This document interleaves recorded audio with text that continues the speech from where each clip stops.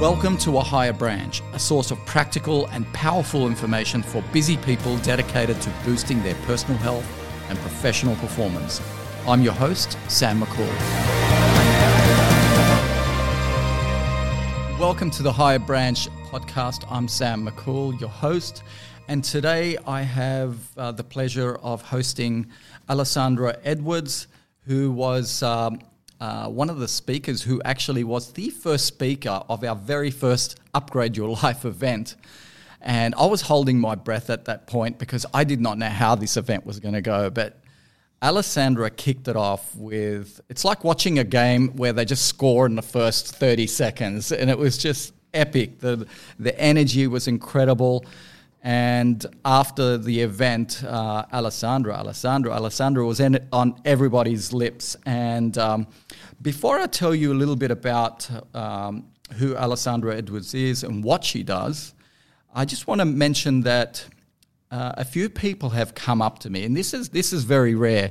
A few people have come up to me, and one who didn't actually attend Upgrade Your Life, but who has been personally performance coached, and someone who has really worked with Alessandra in her personal practice as a performance coach. And both these people said to me, almost with tears in their eyes, Alessandra changed my life.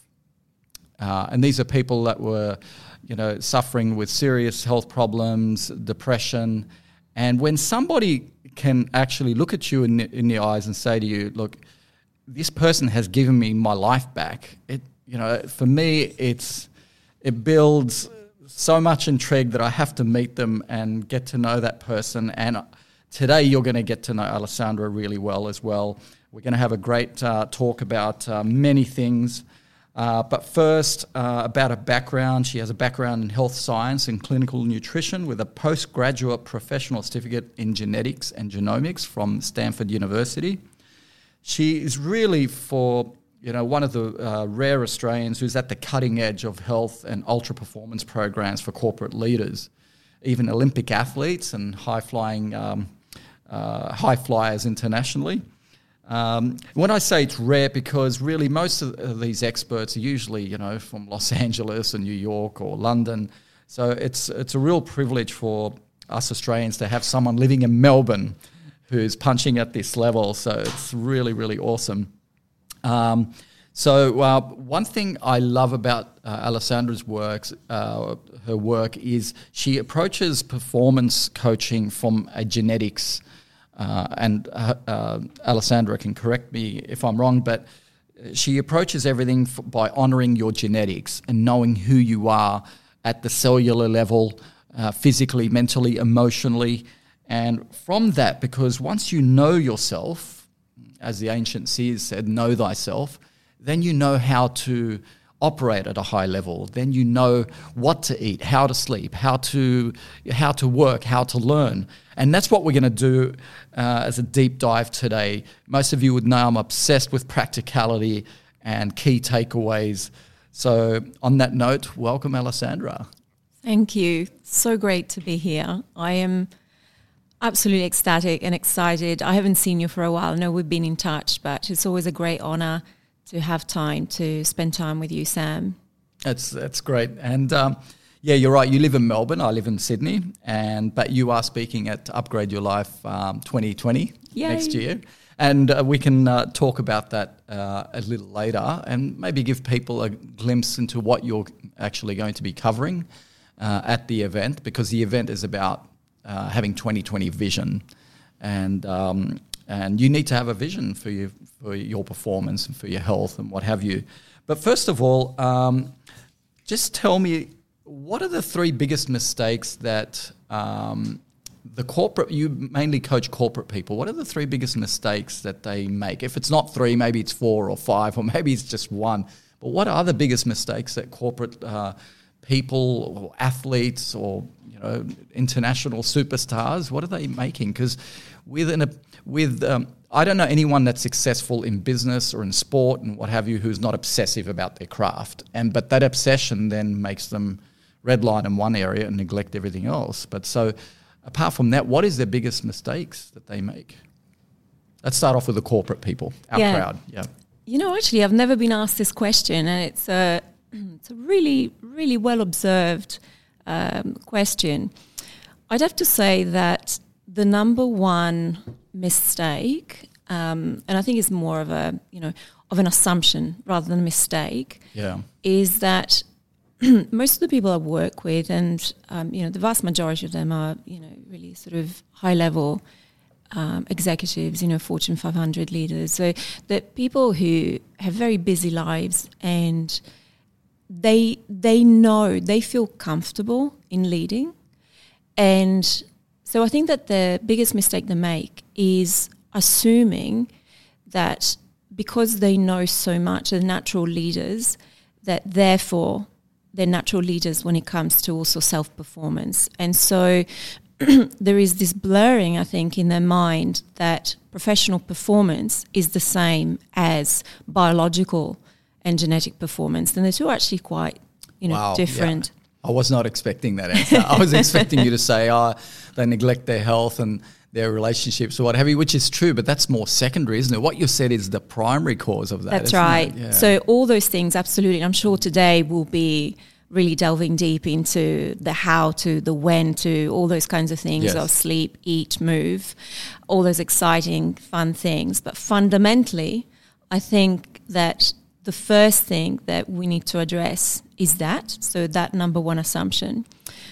The second assumption, which is, we could think of it as the second mistake, is that, and this is not just, executive and, corporate leaders, but I think we all tend to do this, is the assumption that we tend to think of ourselves as we used to when we were 25.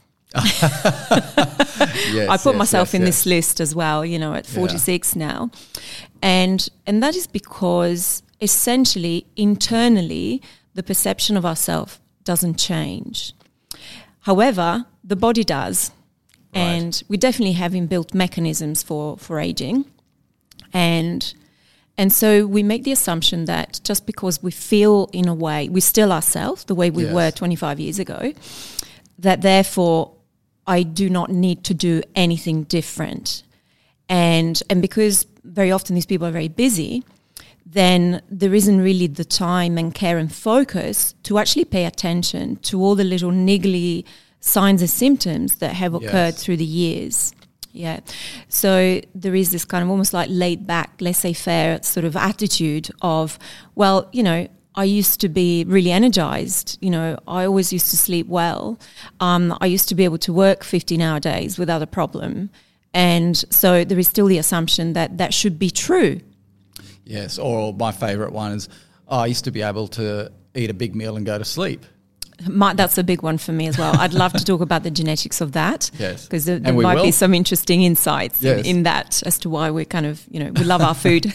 Yes. Yeah.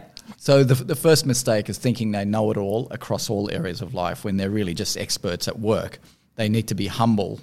And often life will humble a person by giving them, some sort of illness or an injury or what have you, where they feel like, hey, I don't know everything. I need to talk to an expert. Is that why most of them, when they come to you, they've realised their mortality and think, well, I need help? It used to be like that, but in recent years, they now come to me because a fellow director or CEO calls them up and says, buddy, you've got to go and see Alessandra. Oh, okay, yes. But generally, yes, there is finally, what I say, the penny drops. And finally, there is this realization that, oh, okay, perhaps I'm not completely as bulletproof as I thought I was. Yes. And so there is an underlying growing fear of, well, I have been ignoring this for a number of years and have been able to coast and cope. Yes. But now these symptoms are starting to really affect my life profoundly, not just from a professional, but also very much a personal level. Relationship, absolutely. Okay. Ability to connect with others, whether in partnerships or in families, friends, mental health issues. Yeah, because often it's one thing that causes a problem, and it's the thread. And you pull on that thread, it may be, anxiety or poor health, poor energy in the mornings, and then suddenly you're not sleeping as well, and then you're irritable, then suddenly you're arguing more at home. Yes.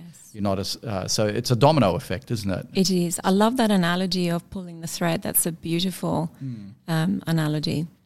Yeah, I've seen that with many people, and I've experienced that myself. I explained to you offline that I'm a workaholic. If I don't control it, consciously control it with daily rituals, that's where I default to. I'd live at the office. Yes. And I haven't had the pleasure of doing DNA testing for you, but I can pretty much tell you straight away, I'm probably 98% sure that you have the CEO gene. So what is that CEO gene? So the CEO gene, I see it in the vast majority of my clients. It gives you an innate ability to lead.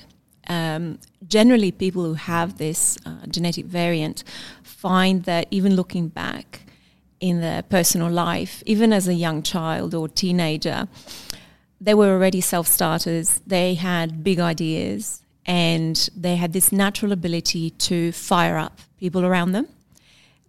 So they would just put themselves at the helm of the sporting team or the games group, or they would organize things and structure things and give directions. So it kind of really puts a fire in your belly and gives you this incredible sense of, I don't want to say confidence, because confidence can be misinterpreted as being too much, but just this innate sense of, what's right. And it's a particularly important skill, for CEOs to have that vision. So that's the positive side. The downside, if you like, is that it can turn you into a workaholic. And I know you've got beautiful structures around in place. But unfortunately, many people don't. And so they get sucked into this vortex, and it feels good. Yes. Yeah, it feels very good to be in there because you love the job. It's your comfort zone. It's the comfort zone. Yeah. You know how to do the job. You're adding value to often, hundreds of people, thousands of people. The downside is that if we get sucked into that vortex and we're not aware of sort of this genetic tendency, and even without the testing, we talked before about what workaholic used to look like for you years ago as opposed to now, where you have these really high-level self-care practices, that's when the CEO gene can give us underlying levels of high anxiety and then insomnia. These are the people who ruminate a lot. They're great thinkers, so really highly creative mentally. Yes. And so thought begets thoughts at night, wake up in the middle of the night and just have these brilliant ideas.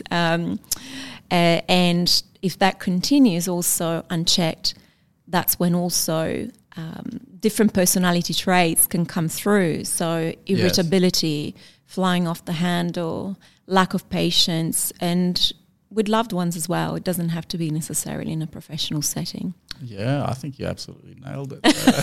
Do you reckon? And I know a lot of people like that as well. And that is definitely my natural tendency. But like you said, I fight very hard to make sure that I live a holistic life. And, I was looking forward to this chat because I think what you do on a day-to-day basis is the very reason why I started a higher branch, because after 3 decades in the industry and seeing my friends and colleagues and acquaintances go through tough times, heart disease, diabetes, broken relationships, and these are people that all had a plan, right? These are people that are brilliant at work. Mm-hmm. And their plan was, well, one day I'm going to slow down and exercise, and one day I'm going to spend more time with my partner on holidays, and when I pay off the mortgage, when I this, when I that. And it's like, it's insane, right? Yeah. So we launched a higher branch to say to that people, we get it. You want to change the world, but don't destroy your life on that journey in the process. Nobody wants you to, not your family, not your kids, not your clients, right? Absolutely.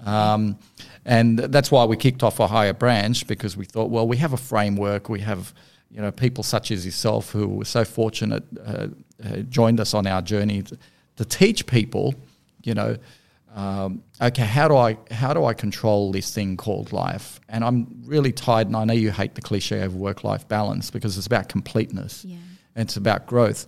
But just going back to what you said, you mentioned that's a CEO type. For people listening right now, how do they know what type? Are there 3 types, 4 types? And can you give us the sort of qualities for each of those types? So people listening right now can say, oh, okay, I'm that particular type. It's a little bit of a self-diagnosis, I guess. I know you'd go a lot deeper into this, and we'll talk about how you do genetic testing. But what are the other types, just basically? Because you did cover this at Upgrade Your Life, remember? Yeah. Everyone was walking out saying, oh, I'm a rock star, or I'm a morning star, or what have you. So there are different types which are useful for self-diagnosing. And look, I actually think there is nothing wrong with the self-diagnosing. And I think that it falls within the realm of self-awareness. Mm-hmm. So for me, high performance really stems from the concept of self-leadership. We can't have high performance without self-leadership, and we can't be great leaders without self-leadership. And in order to achieve self-leadership, we need awareness. So awareness can come in many forms. Sure, my expertise is really getting down into the nuts and bolts of genetics and biomedical testing, but even having these conversations helps plant a seed in someone's mind so that they can start looking at themselves a little bit from the outside and more objectively and go, oh, you know what, actually, Sam was talking about being a workaholic and then, the anxiety, and then that affects the sleep. So I think it's really useful. So I have a number of, different types that I talk about. At the conference last year, the focus was very much on let's get the foundations going so that then in, 2020 we can build on the vision, create a vision. So the foundational types are the energy types. And for the sake of the conversation at the conference, I talked about 4, but in reality there are 6 types. Mm-hmm. So the first 2 types are based on our chronobiology, so the internal circadian clocks that we all have, not just in the brain, but throughout the body. And they're loosely based on the concept of the owl and lark that we've all heard of, so the early morning bird and that kind of thing. But there are more genetics behind it. So I call them the morning star and the rock star. And these 2, if you like, are like the compass in terms of our north-south. So the compass, because they give us the foundation of when we should sleep, when we should eat, when we should rest, when we should play. And so the morning star, you would know if you're a morning star because generally speaking, you're someone who, regardless of the schedule, you will tend to wake up naturally quite early, so without an alarm. And you have been like this all your life. Now, the vast majority of people are morning stars, and they're people who generally feel very alert, mentally highly focused in the mornings. Okay. They greet the day with that, joyful smile. They feel good in the morning, and they find that their best work time is generally in those first, 2 to 3 hours after waking up. Now, the opposite to this then is the rock star type, which would be the more owl type. And this is very much documented in the scientific literature that there are definitely rock star types. Yep. Now, I heard Mark's podcast, and it was, a fantastic podcast. I really loved it so much. All his insights into Ayurveda, and I learned a lot about actually some of the things he was saying that I was not aware of in terms of Ayurveda. And I was thinking how these really relate now. They're being proven by science. Yep. So I agree with Mark. He was talking about that there are no real night types. Well, from my perspective, genetically, there are some, but nowhere as near as I see. Pretty much all my clients say, oh, I'm an evening type. And that's not true. We really know from science that's not the case. Yes. So rock star type might be genetically driven, and you'd be the kind of person who really struggle to get up in the morning. You're always up for a lie-in, Yes. Weekends, you tend to indulge in that kind of oversleeping. And in the evenings, you have that second wind. So you find that your brain from 8 p.m. is really sharp, and you could easily be doing work, around 9, 10 p.m. Yeah, that's me. Yeah. Many people are like that. And Mark talked about a really lovely sort of little experiment, which I share with my clients too, which is to say, if you ever have the opportunity to go camping, set yourself this challenge, and just go somewhere in nature. And I find generally it takes about a week to completely reset. But you will know then whether your natural, body clock tends to be more the rock star type and you still want to stay up very late in the evenings, or whether you're reset to the morning type. So we were talking earlier about the CEO type, okay? And often CEO types tell me that they are sort of rock stars. Yeah, they want to stay up in the evenings, they do lots of work, they go to bed late, all these kinds of things. So very often, once we do genetic testing, we see that they actually do not have the rock star gene. So you can the morning star. You can pinpoint this with biometric you can test genetically. testing. Oh, wow. Yeah, you can actually see if you have these clock genes. So then we go, well, actually, this is more of a social reset of your circadian cycle. Yes. And so if we were to do salivary testing or blood testing in the evenings, we would see that these types tend to have high cortisol and high adrenaline in the evening. In the evening, okay. Yeah. Because it's supposed to drop in the evening, isn't Absolutely. it? Yeah. It's supposed to look like a ski slope, so high in the morning and low in the evenings, so that then when we have low cortisol and low adrenaline, our GABA goes up. And GABA is the brake in the brain. So it's basically going around, shutting down all the offices in the brain and going, it's time to go to bed. Yes. So now, because of the way we live very often, so a lot of mismatched exposure to artificial light, high stress levels that increase throughout the day, and particularly if someone has the CEO gene, so naturally at baseline, they will have higher levels of adrenaline, noradrenaline, and dopamine. Then they think that they are a night owl. And especially in recent years, there have been so many articles in the media going, well, it is okay to be a night owl. These are just the things you need to do if you're a night owl. So then they tend to think that it's okay to foster that cycle. But in reality, if you are a morning star living a rock star life, so you're kind of a little bit of a fraud, yes, you are actually, even if you try and sleep longer at night, you are not going to be going through the phases of sleep architecture of, deep sleep, REM sleep, and having those kind of 4 to 5 cycles of changes from light to deep cycles at night. Yes. And so in time, this could really start accruing a deficit in your cognitive function, because we know that unless we have those cycles of sleep at night, then our memory bucket does not get emptied. Can we do a deeper dive into this? Because this really fascinates me. And I like how you've segued into this, because honouring your type allows you to take it takes the pressure off you.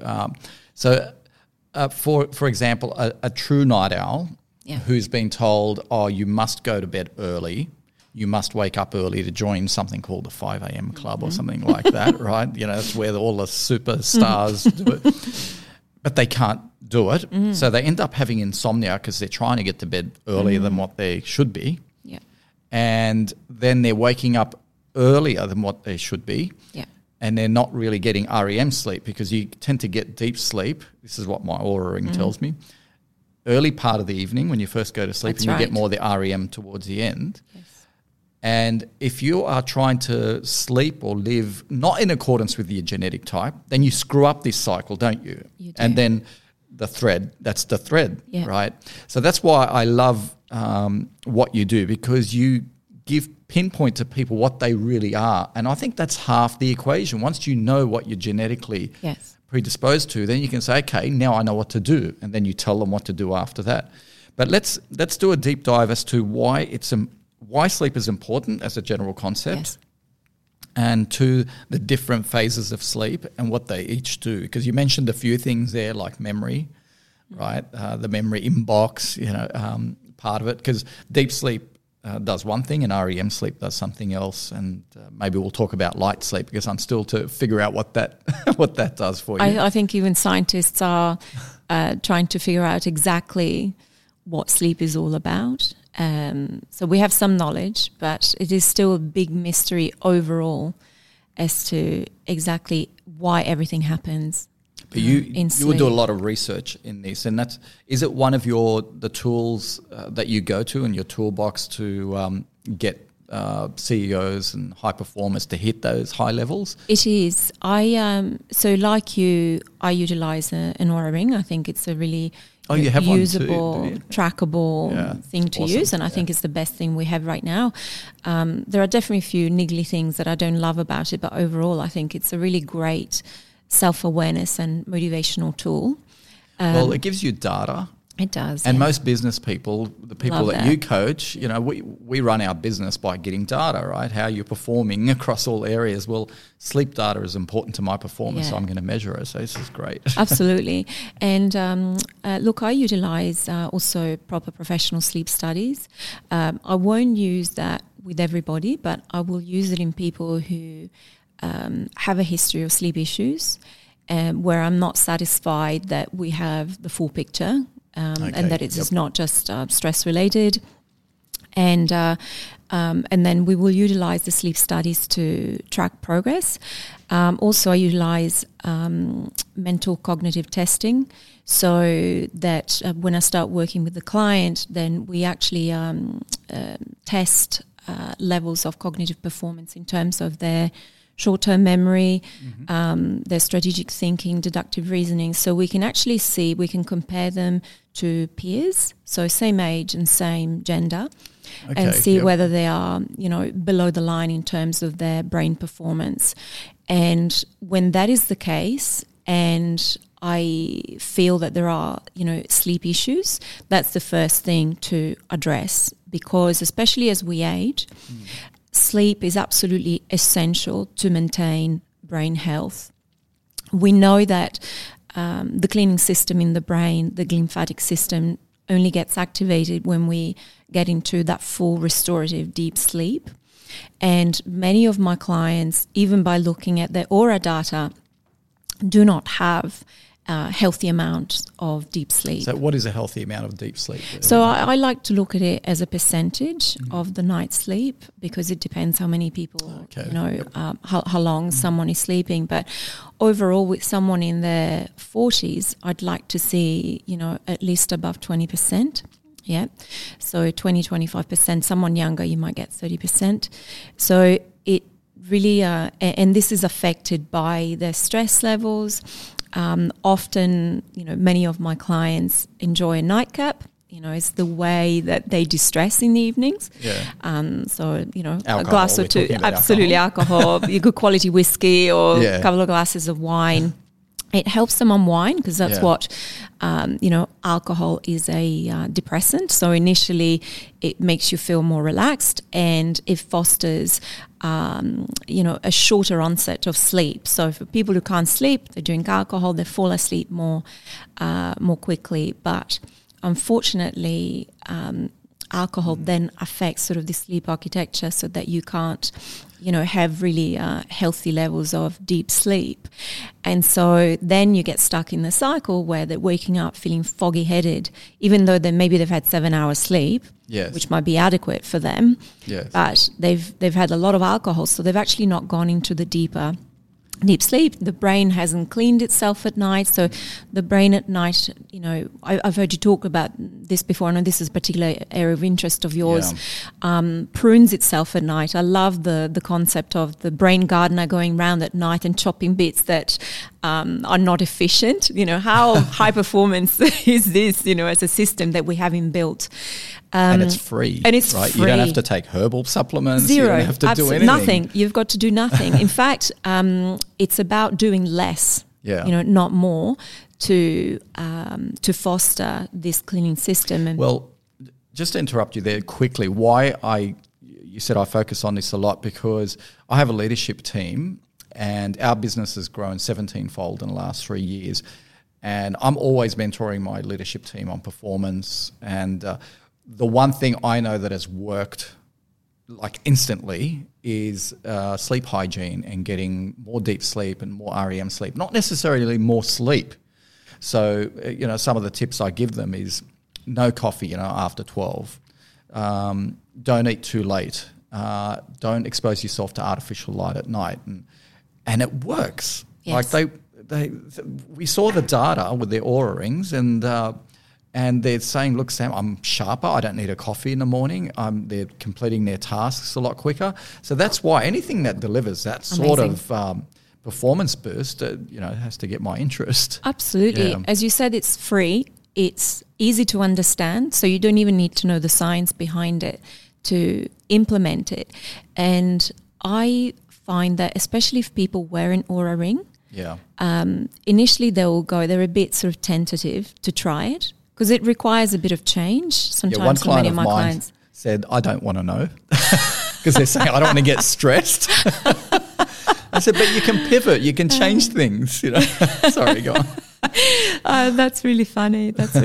I might add a little funny story here. Actually, I was working with a Fortune 500 CEO at the moment, and we started working very recently. And highly intelligent person and highly accomplished. We're really trying to hack the sleep. I think is going to be a major foundational tool for his genetics. And so we were talking about sleep hygiene. So I asked him if he had, was he aware of sleep hygiene programs and what does he do? And he confidently said, yes, absolutely, I have a sleep hygiene routine. I said, fantastic. So talk me through it.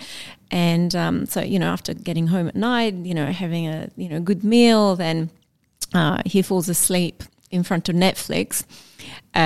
So he falls asleep around that's 10:30, on the sofa, because that's really helps him distress. So he's very aware of, stress being impactful on sleep. So he was kind of complimenting himself on the fact that, just watching Netflix, he feels, he's really distressing, which is awesome. He's got this awareness. And then I said, okay, well, what happens next?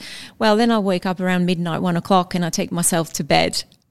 So then I was waiting for the next step of, okay, what happens next in your sleep hygiene? He goes, no, that's my sleep hygiene. So I just, he's a very funny person, very open and flexible. So I said to him, mate, I think your sleep hygiene actually is crap. And once he probably starts measuring the data, then that's when the wake-up call happens. Absolutely. I'm not actually getting any deep sleep. Absolutely. And that's the thing. And because it's not just about artificial light. It's also, Mark was talking about digesting emotions in Ayurveda. Yeah, I love that. It's wonderful. Yeah, it's really incredible when you think about it. And from a scientific perspective, we know that when we watch the news or we watch violent movies or action movies, our levels of cortisol go up. And I was just saying earlier that if we have high cortisol levels and adrenaline, we cannot produce GABA, and so which is the break that occurs in the brain for us to be able to relax and go to sleep.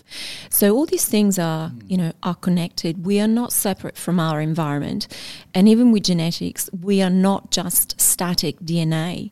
We're in a constant state of flux. Our bodies, our biochemistry, are constantly playing this dance with the environment around us. Yes. And even though we have genetic tendencies, so some of us might have the tendency in terms of having more of a tango dance or a salsa dance or, a waltz dance, at the end of the day, we're still completely impacted by the music, by the environment. So these simple changes work. And you don't need genetic testing to start making these small yet highly impactful changes in your life that will yield incredible results. And this is what I love about the work that you do, because one of my biggest criticisms of the wellness industry, which is, by the way, a $4 trillion industry now, it overshadows the big bad pharma who's at the paltry 938 billion mark, right? And that there's a lot of naturopaths. I know you're not a naturopath. You're a performance expert. So that's your distinction. A lot of naturopaths, you'll go see them, and I've been, and they'll say, okay, you got to take this and this and this and this and this. And I think, what, for life? But I like the way you work because, for example, things like GABA, you can prescribe GABA, and you do, but you work on getting people back to equilibrium. Yes. And once that they're at that level where they're in tune with the, nature, like you said, then they don't need any more supplements, do they? Once they're on track, absolutely, you take them off everything. And I just wanted to mention that to you. That's one of the things I love about what you do, which I think honours people's intelligence and their genetics as well. And their wallet. And their wallet, yeah. That's really interesting. I have an example of exactly what you just said. I've a client who works in the financial industry, and before starting to work together, he had gone to see I think it was a naturopath, and obviously he's highly stressed, Yes. energy depletion, the classic picture, of those sort of, type A personality, sort of rock star. So they were prescribed a couple of supplements. And so when I first started working with this gentleman, I asked him to show me what he was taking, because he felt that he had considerably worsened since starting to take these supplements. And his sleep had never been great, but his insomnia levels had gone, beyond acceptable, really just could not fall asleep anymore at all. Had even gone to the doctor to get sleeping tablets because it got that bad.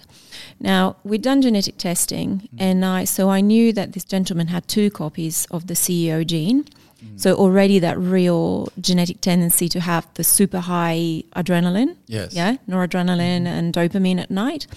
And they were prescribed a supplement that actually pushes up levels of all these 3, because what they were doing was concentrating on their energy. Okay, so they were talking about adrenal fatigue, and so they were given a supplement that works a very high genetic level called S-adenosyl methionine, which is something I use in practice, and it had really interacted negatively with his genetics. The only thing I prescribed nothing, was to ask him to stop. That was it. I asked him to stop that, and within 3 days, we had gotten back to a baseline. And then obviously we started working on the foundational work. Because often when people go see a naturopath and they're prescribed something, they're too scared to stop it. They're thinking, well, maybe I need to persist. Maybe I shouldn't quit. And and sometimes the best thing you can do is actually quit. It is. And I think sometimes there is also this notion that people confuse natural with safe. So I'm not here to argue sort of the pharmaceuticals case, but in many cases there are certain supplements, especially now that companies are becoming more aware of epigenetic triggers, so basically supplements that can work with genetics. The dosages can be quite high, and this is not like having a cup of chamomile tea at bedtime. These are supplements that can work very, very deeply and can even induce psychotic episodes. So if that gentleman had carried on taking that, he'd been taking that for quite a few months now, and we had the conversation of how dreadful he felt. His anger was out of control, and so I said to him, can you see how someone in that position who it has become now so artificially, chemically imbalanced could actually snap and do something really that they could regret? And he said, absolutely, I was fearing for my safety. Yeah. It really is tragic. So my message is, don't confuse natural with safe. Some of these things are incredibly powerful, and they are utilized a little bit like candies. Yeah. And that is because often many of us, myself included in the past, want a Band-Aid solution. And, it's a lot easier to be given a pill, whether it's pharmaceutical or natural, to sleep, rather than go, let's implement some sleep hygiene. Yes, absolutely. That's a cautionary tale there, which is consistent with a lot of people that I've come across as well. As you know, I do some coaching too, but my coaching is rather different to yours, of course. Approaching performance is at so many angles.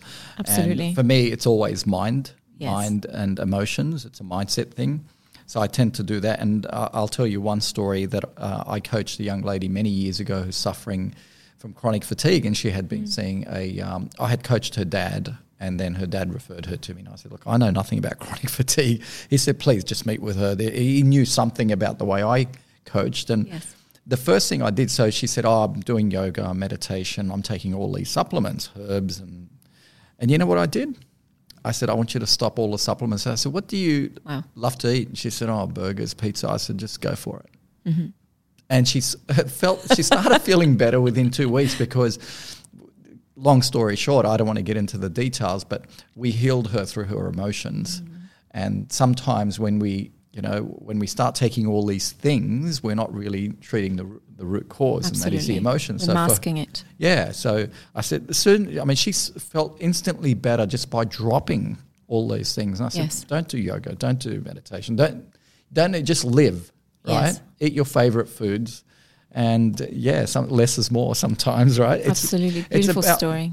It's about, being in sync, with, like you mentioned, that guy was taking a supplement as boosting his energy, but it's also about being in sync with the time of day. You need energy parts of the day. At the right time. Other times of the day when your body is telling you it needs to rest, you need to honor that. You need to respect that rather. Yes. And that's one thing that I used to always, the biggest mistake I'd do is afternoon comes, my body'd say, okay, you've just had a meal, you need to just chill. And I'd try and push past that. Yes. Because that's what we do at work. Yes. But the moment I started respecting that and say, you know what, I'm just going to rest even for 10, 15 minutes. Yes. Right. And you see, I love the fact that you honored that.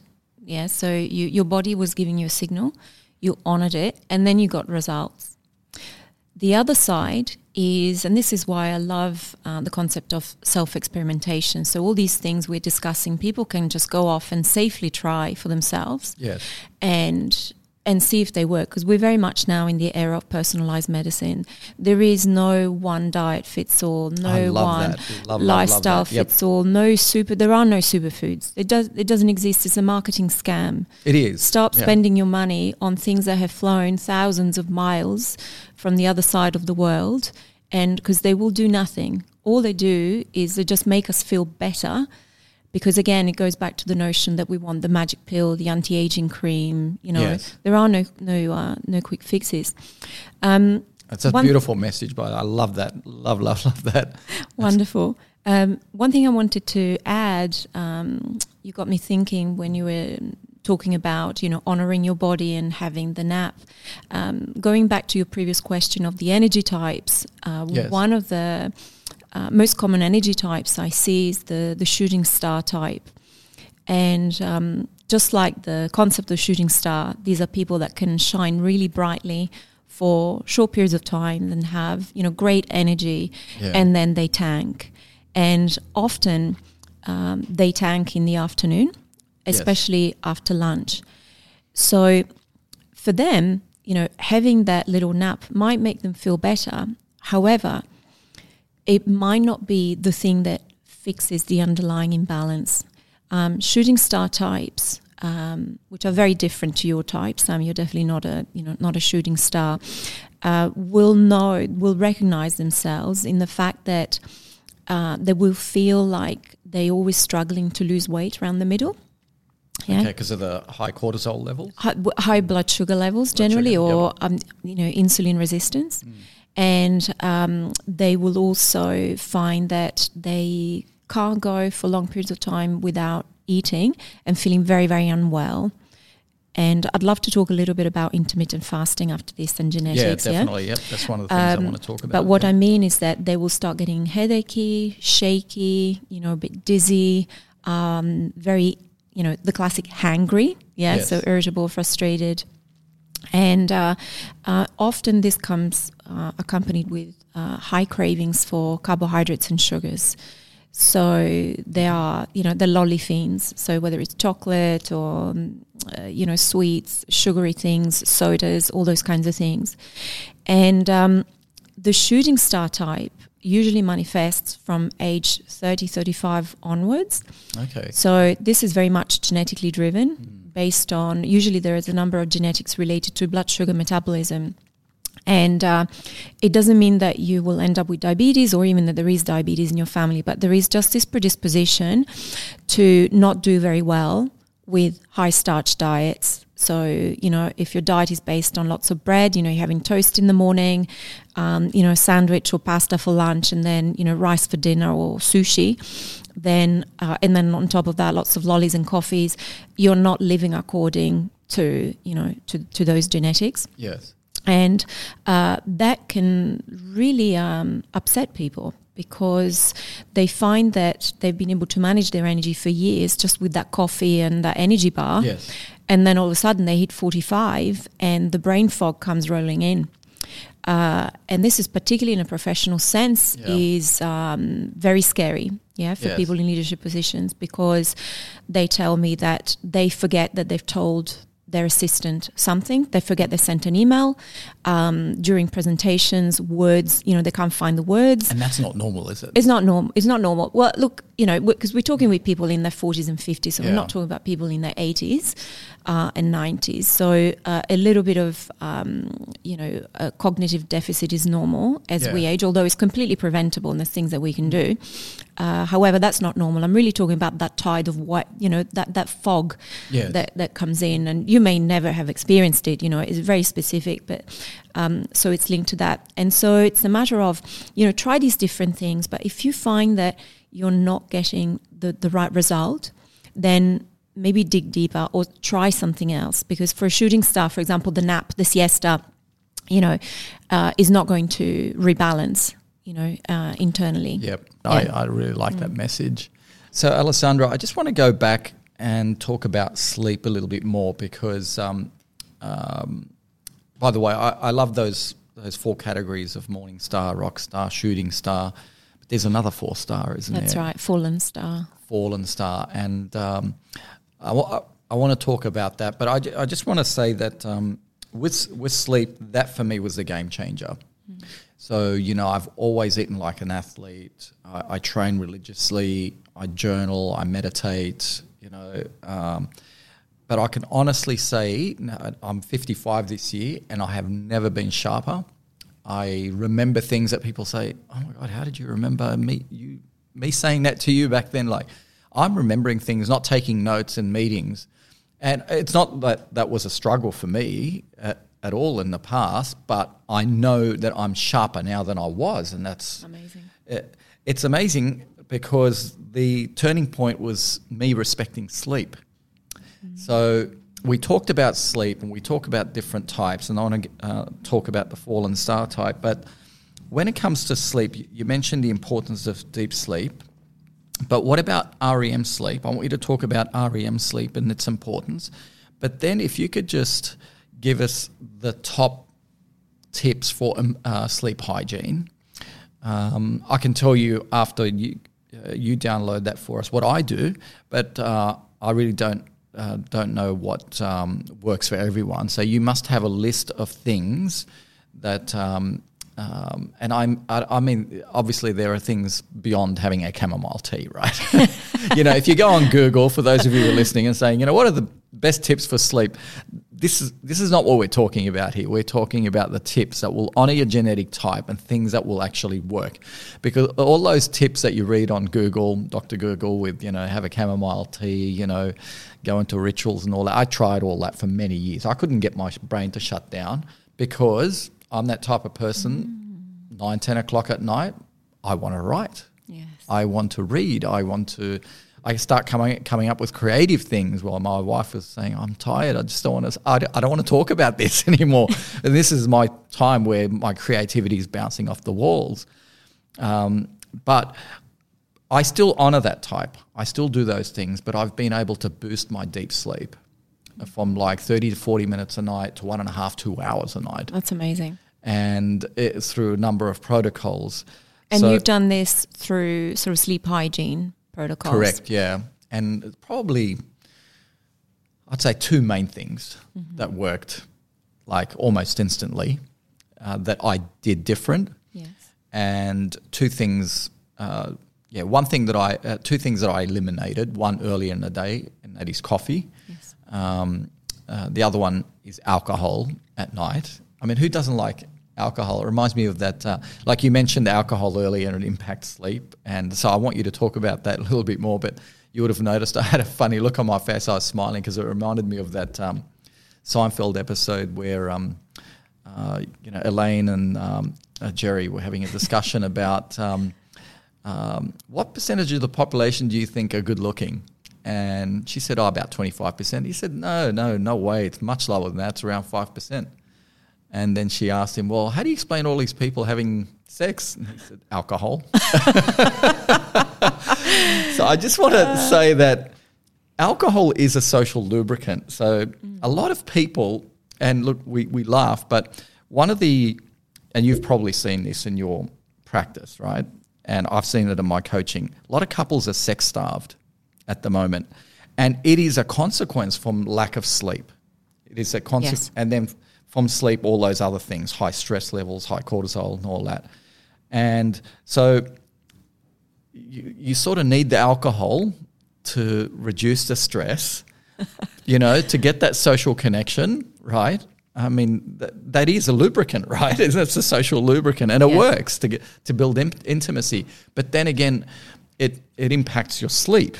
And then if you wake up the next day irritable, and maybe you end up having an argument, not having sex for another week or two after that. So where's the, what is does the 80-20 rule really apply to alcohol? To alcohol or or sex. Or coffee, like to get those things, like to have people, I use exercise, for example.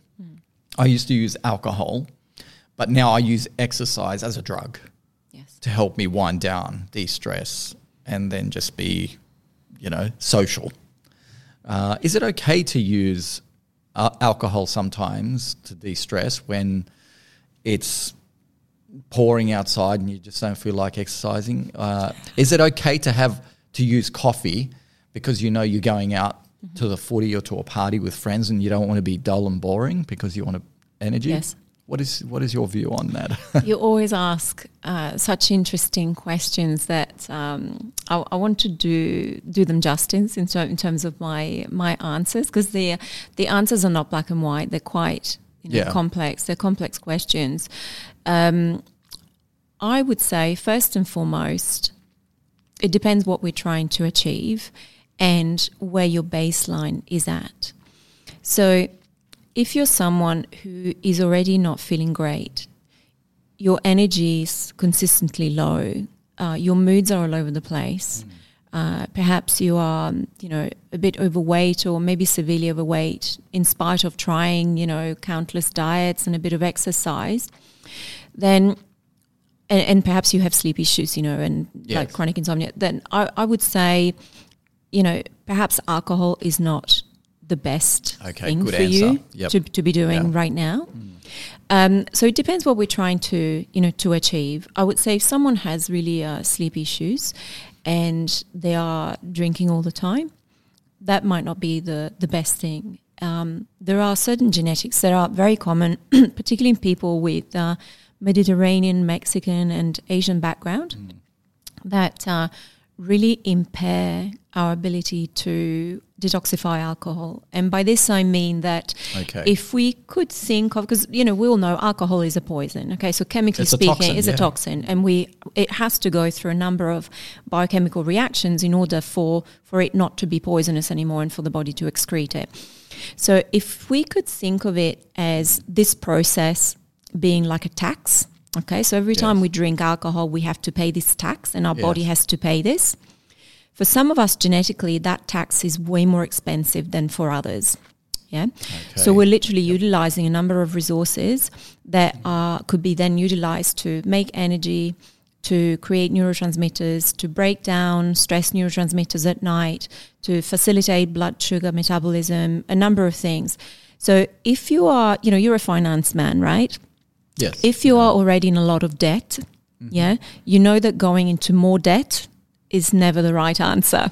Okay? We need to start looking at the bottom line and increasing profits. So we could think of alcohol, that way, because it will have an effect on, on sleep and detoxification. So if genetically you're impaired, and you have all these other symptoms that I described, probably not the best thing. What I would do instead is looking at other ways to help modulate cortisol.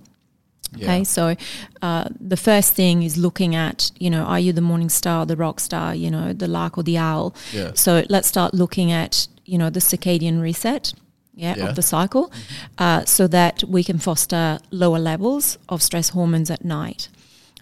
Secondly, if you're someone and you see yourself really in the rock star type, sort of like the CEO gene type that I described earlier, there are certain things that you can do to begin with that will also start to modulate those stress levels. So, for example, I would recommend not to eat a high protein meal in the evenings. Yeah, and work more on a carbohydrate, more vegetarian-based meal in the evenings. If you're a CEO gene type, rock star, stays up late, feels sort of quite stressed generally. That is really, really interesting because you've just validated something for myself. So I tend to have high protein throughout the day, but at night I need carbs just to wind down. As soon as I have carbs, my whole body just relaxes. Yes. And then I have great sleep. Absolutely. And that is because also... when I say carbs, clean carbs. Clean carbs, you have a super sweet duper potato, diet. Yeah, beautiful foods. Pumpkin, broccoli. Yeah. But I would say even other carbohydrates, so ultimately, biochemically, when we eat carbohydrates of any kind, with regards to sleep, what happens is that in order to sleep, we need, melatonin, the sleep hormone. And this is part of the reason, incidentally, why as we age, also those deep sleep phases are not as long, because melatonin levels drop, and it's melatonin that helps regulate deep sleep. Okay. Yeah. So as we age, we lose melatonin, we don't produce as much, and then we don't have as much deep sleep. So generally, elderly people have very little deep sleep, and mostly in light sleep with a little bit of REM sleep. So going back to what we were talking about in terms of the carbohydrates. So in order to make melatonin, we need serotonin. We've all heard about serotonin as sort of the happy neurotransmitter. And then in order to make serotonin, we need something called tryptophan, which is a building block of protein. Now, tryptophan has to enter the brain to be turned into serotonin and then melatonin. Okay? Right. Yep. And the brain is highly selective. It's got this beautiful sort of fence, with a moat around it called the blood-brain barrier, and it doesn't allow everything in it. So it's highly selective. So you can picture the brain like a nightclub with bouncers, and they decide who goes in. Tryptophan wants to go in to make serotonin at night. However, it's competing with all these other amino acids wanting to enter the brain. Okay, so if you've just had a massive protein meal in the evenings, within those first 60 to 90 minutes, you'll have a high influx of amino acids all around the brain wanting to enter the nightclub. And tryptophan is not as strong as some of the other ones, so it doesn't make it into the brain. If you have carbohydrates, then there is less of this kind of competition to enter the brain. So tryptophan can enter and be turned into serotonin. Okay. Yeah. So that's why we have that sense of relaxation. So, and look, even looking at Ayurveda, we talk about lighter, they talk about lighter meals in the evening. So more, light stir fries, more vegetarian based things. Because carbs are lighter, aren't they? They're lighter in that sense. Yeah. Absolutely. Easier they don't require. Yeah, they don't require as much hydrochloric acid to digest. Also, they don't impact the microbiome in the gut as much. Whereas a high influx of protein in the gut will also start activating those bacteria that love feeding on protein, and they release a lot of pro-inflammatory chemicals that can also impact people who've got bad guts, can also impact their sleep. Yes. So there are a number of different things. And so this is important to remember because we live in this era where carbohydrates have been demonized. Yes, and I do want to talk about diet in our next podcast together. Great. But I'm glad you said that because... there's so many fads where they demonize one thing, and now everyone's rushing to this ketogenic diet, what have you. So I'm really glad that you raised that, and we're going to do a deeper dive that in in it, our next get together. But yeah, keep going. Sorry, I interrupted. So then you. going back to your original question about alcohol. So there are a couple of things related to that. So we talked about the carbohydrates at night. The second thing is also often we are, I see many of my clients are really depleted in certain types of fats that are really essential to modulate the nervous system. And there is a fat called phosphatidylserine, which often we're very depleted in. I've never heard of that. It's called PS for short. Yeah. And that's a completely natural fat, and it's very useful in the initial stages when I'm helping people reset the circadian clock, to have a little bit of phosphatidylserine at night, like 100 milligrams, 200 milligrams, just to bring down. It helps to bring down cortisol. Yeah. Okay. So that's How do we get that from natural sources? Yeah, it's that has to be concentrated. So that's something that I would recommend as a supplement, just to do for 4 weeks. Yeah. It's easily you can find it easily online. It's very cheap to buy. Just called phosphatidylserine, or PS. It will come up very easily. You could even Google PS and cortisol, and that will come up. You'll be able to read more about it. Low protein at night. Mm-hmm. Or easily digestible protein, maybe like chicken or turkey or whatever. Or even low protein, or even no protein. no protein. It's okay to have no protein. It is. It's okay to do no protein. It's okay to skip dinner. It's okay to do all these things that we believe we have to do. Now you mentioned skip dinner, and I don't know, for people listening out there, if I skip dinner sometimes, excuse me, and I've had a workout during the day. The stronger the workout, the more your body's hunting for food, calories. And then you listen to people like Mark Bunn who, they're absolutely right. If you eat too late at night, you're going to have poor quality sleep. So I'll get to 9:30 and I'm thinking, I shouldn't be eating anything, but I can't sleep. Have you ever tried to go to sleep on an empty stomach? It's happen. Hard. Yes. So what's your view on that? Because I need to eat something and then I'll eat it and then I'm like, oh, thank God, I'm relaxed and I'm out within 10 minutes. Absolutely. So it's what's the explanation there? The explanation for that. So I do a lot of work with elite athletes. So the explanation for that is that you have not reached, you've not hit your protein quota for the day. So we have an internal thermostat, a little bit like for temperature, that's related to protein levels. So you mentioned you work with athletes because it must be a common issue with them. Is that why you raised that? Yes, so it can be a because their protein requirements are a lot higher. Yeah, both protein and carbohydrate requirements are very high. And depending also the kind of sport, but the same, you're a runner, so running really puts a lot of demand on the large muscles in the body, and I know you do quite long distance running, so as you're doing that kind of exercise, you are tearing a lot of muscle fibers and connective tissue, so all of that needs to be rebuilt. And that requires protein. So what happens is that if you haven't done front loading of your protein in the first half of the day, by the end of the day, when the brain goes, okay, let's do an inventory of all the nutrients and the macros that Sam has used today, the brain will work out that you have fallen short on your protein requirements. And it's possible that also you're fallen short in terms of your calorie requirement because you've got a fast metabolism. Yes. So I would say, what I would say is, okay, well, let's have a look at how much you're exercising. When are you exercising? Are you eating before you exercise? Are you having some, food, especially some carbohydrate before you're doing exercise? And then, afterwards, are you replenishing sort of the protein that way? I usually try and eat after the exercise because I figured I'm mimicking what our ancestors did. You had to hunt or gather or do something, and then as a result of that, you got food to eat. Yes. So I try and mimic that. Yes. Yeah. So I think that can work well for certain people. But, for example, with athletes, there is no way that they could achieve that level of performance without to eat before. Well, just certainly having, absolutely doing some food, especially certain, carbohydrates.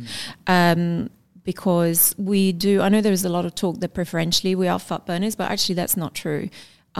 preferentially the body, utilizes carbohydrates. We have so many more ways of, producing, of utilizing carbohydrates than we do fats. And also that's very, genetically driven. I work with many clients when we look at the genetic testing, and they're really so not fat adapted. Yeah. And in fact, they're going to be doing quite a lot of, damage, that way. And a lot of people are doing that by adopting a, complete ketogenic diet. Yes. High fat, almost zero carbs. Yeah. I think that in decades to come, we will look at this time as crazy times. Because, for people who are actually, scientific researchers, the evidence is really straightforward. We definitely need, carbohydrates. And, I heard Mark Bunn talk about sort of ancestrally the kind of carbohydrates that we were eating. Absolutely agree with him. There is no doubt that we have completely bastardized the food chain in terms of what we're eating and the kind of carbohydrates. I think most days when we talk about carbohydrates, we think in terms of, white flour products, breads, highly processed sort of carbohydrates. But, many people I test are really highly adapted to eat 55% of their caloric intake from carbohydrates, but resistant starch-based carbohydrates. So lentils and beans, for example. Yep. And not so well adapted to have breads and pastas, those kind of modern type of foods. Yeah, I think there are some things, it doesn't matter what your genetic type is, you just shouldn't be eating it. Yeah, so those kind of processed foods. But, even talking in terms of like a whole wheat pasta, for example, where if you were to look at the nutritional content, it's got high levels of B vitamins and magnesium, some people will not do very well with that, So it will really push up the levels of blood glucose and their insulin. Whereas if they base their 50% carbohydrates from lentils, beans, sweet potatoes, those kinds of foods, they really, really thrive. And they don't need high levels of protein or high levels of fat. So it's kind of is very, very personalized. Very personalized. And again, it goes back to that principle of know thyself. Know thyself, and you're a professional. It gets to help people know themselves. Yeah. And, but even without doing all this testing, really the proof is in the pudding. How do you feel after exercise? Yeah. So some people feel great. Yeah. Others don't. That tells you something. Okay.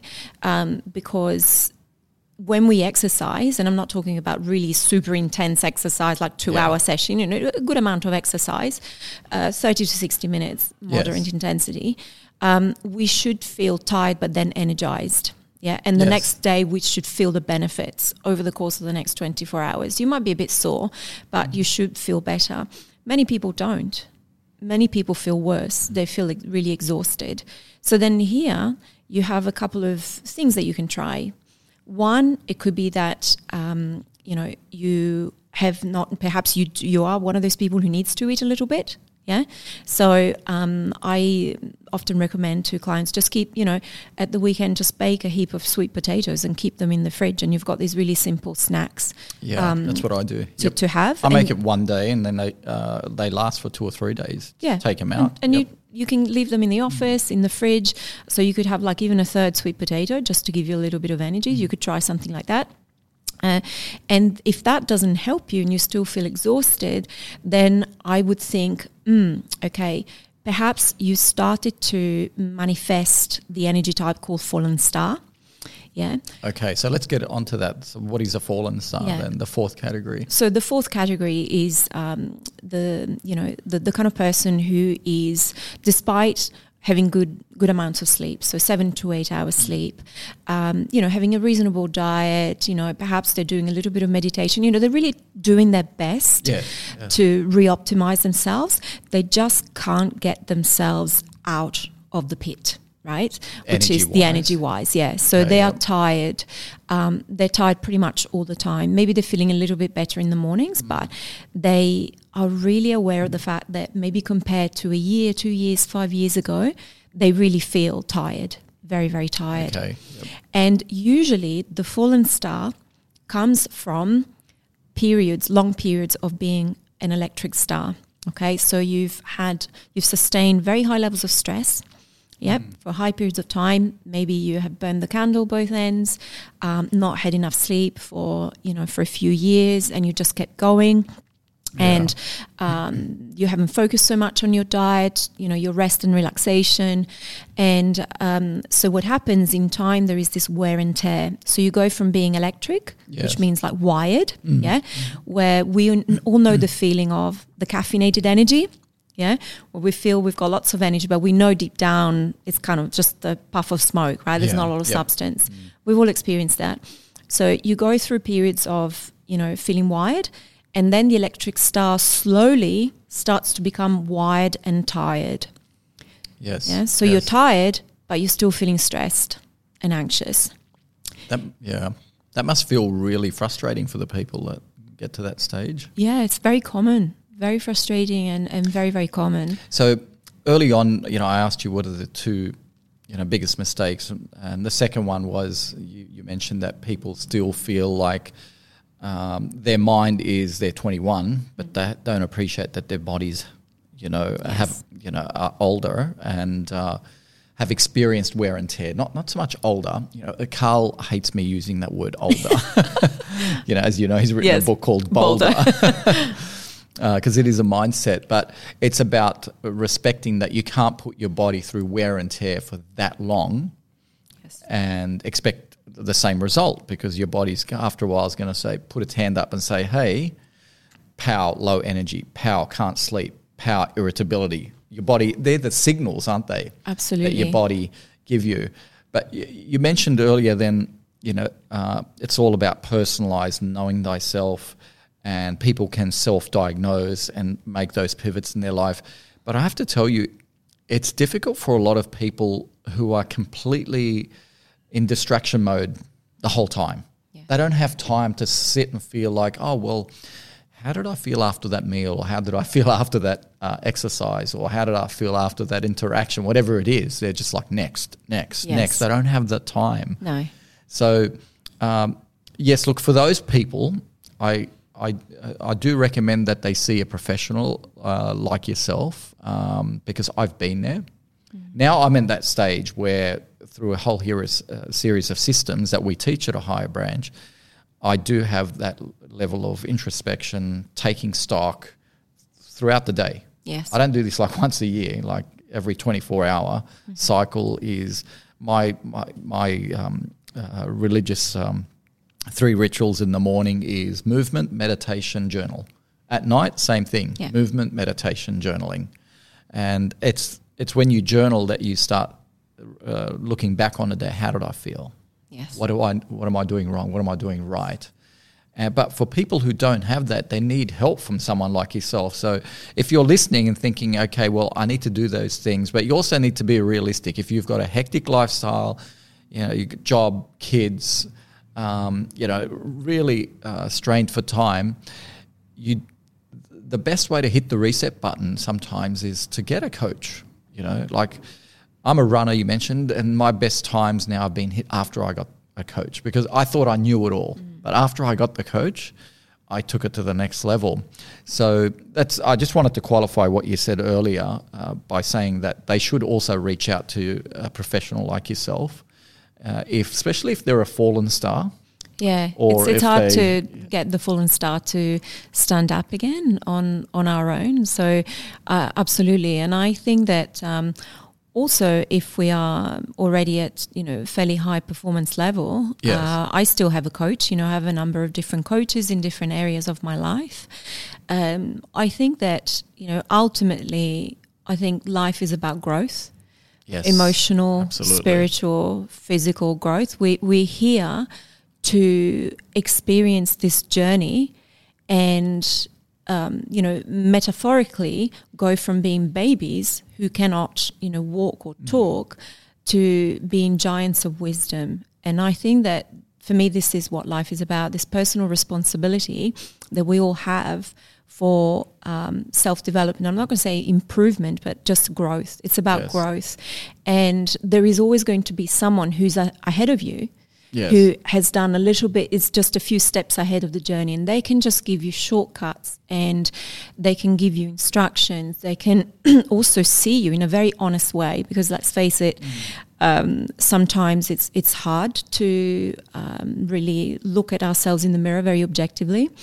And so having an extra person that can pick up these little things is, I think, is invaluable for anybody. Absolutely, yeah. So that's why I raised it. Because I know you're a very busy person as well. But where can people find you?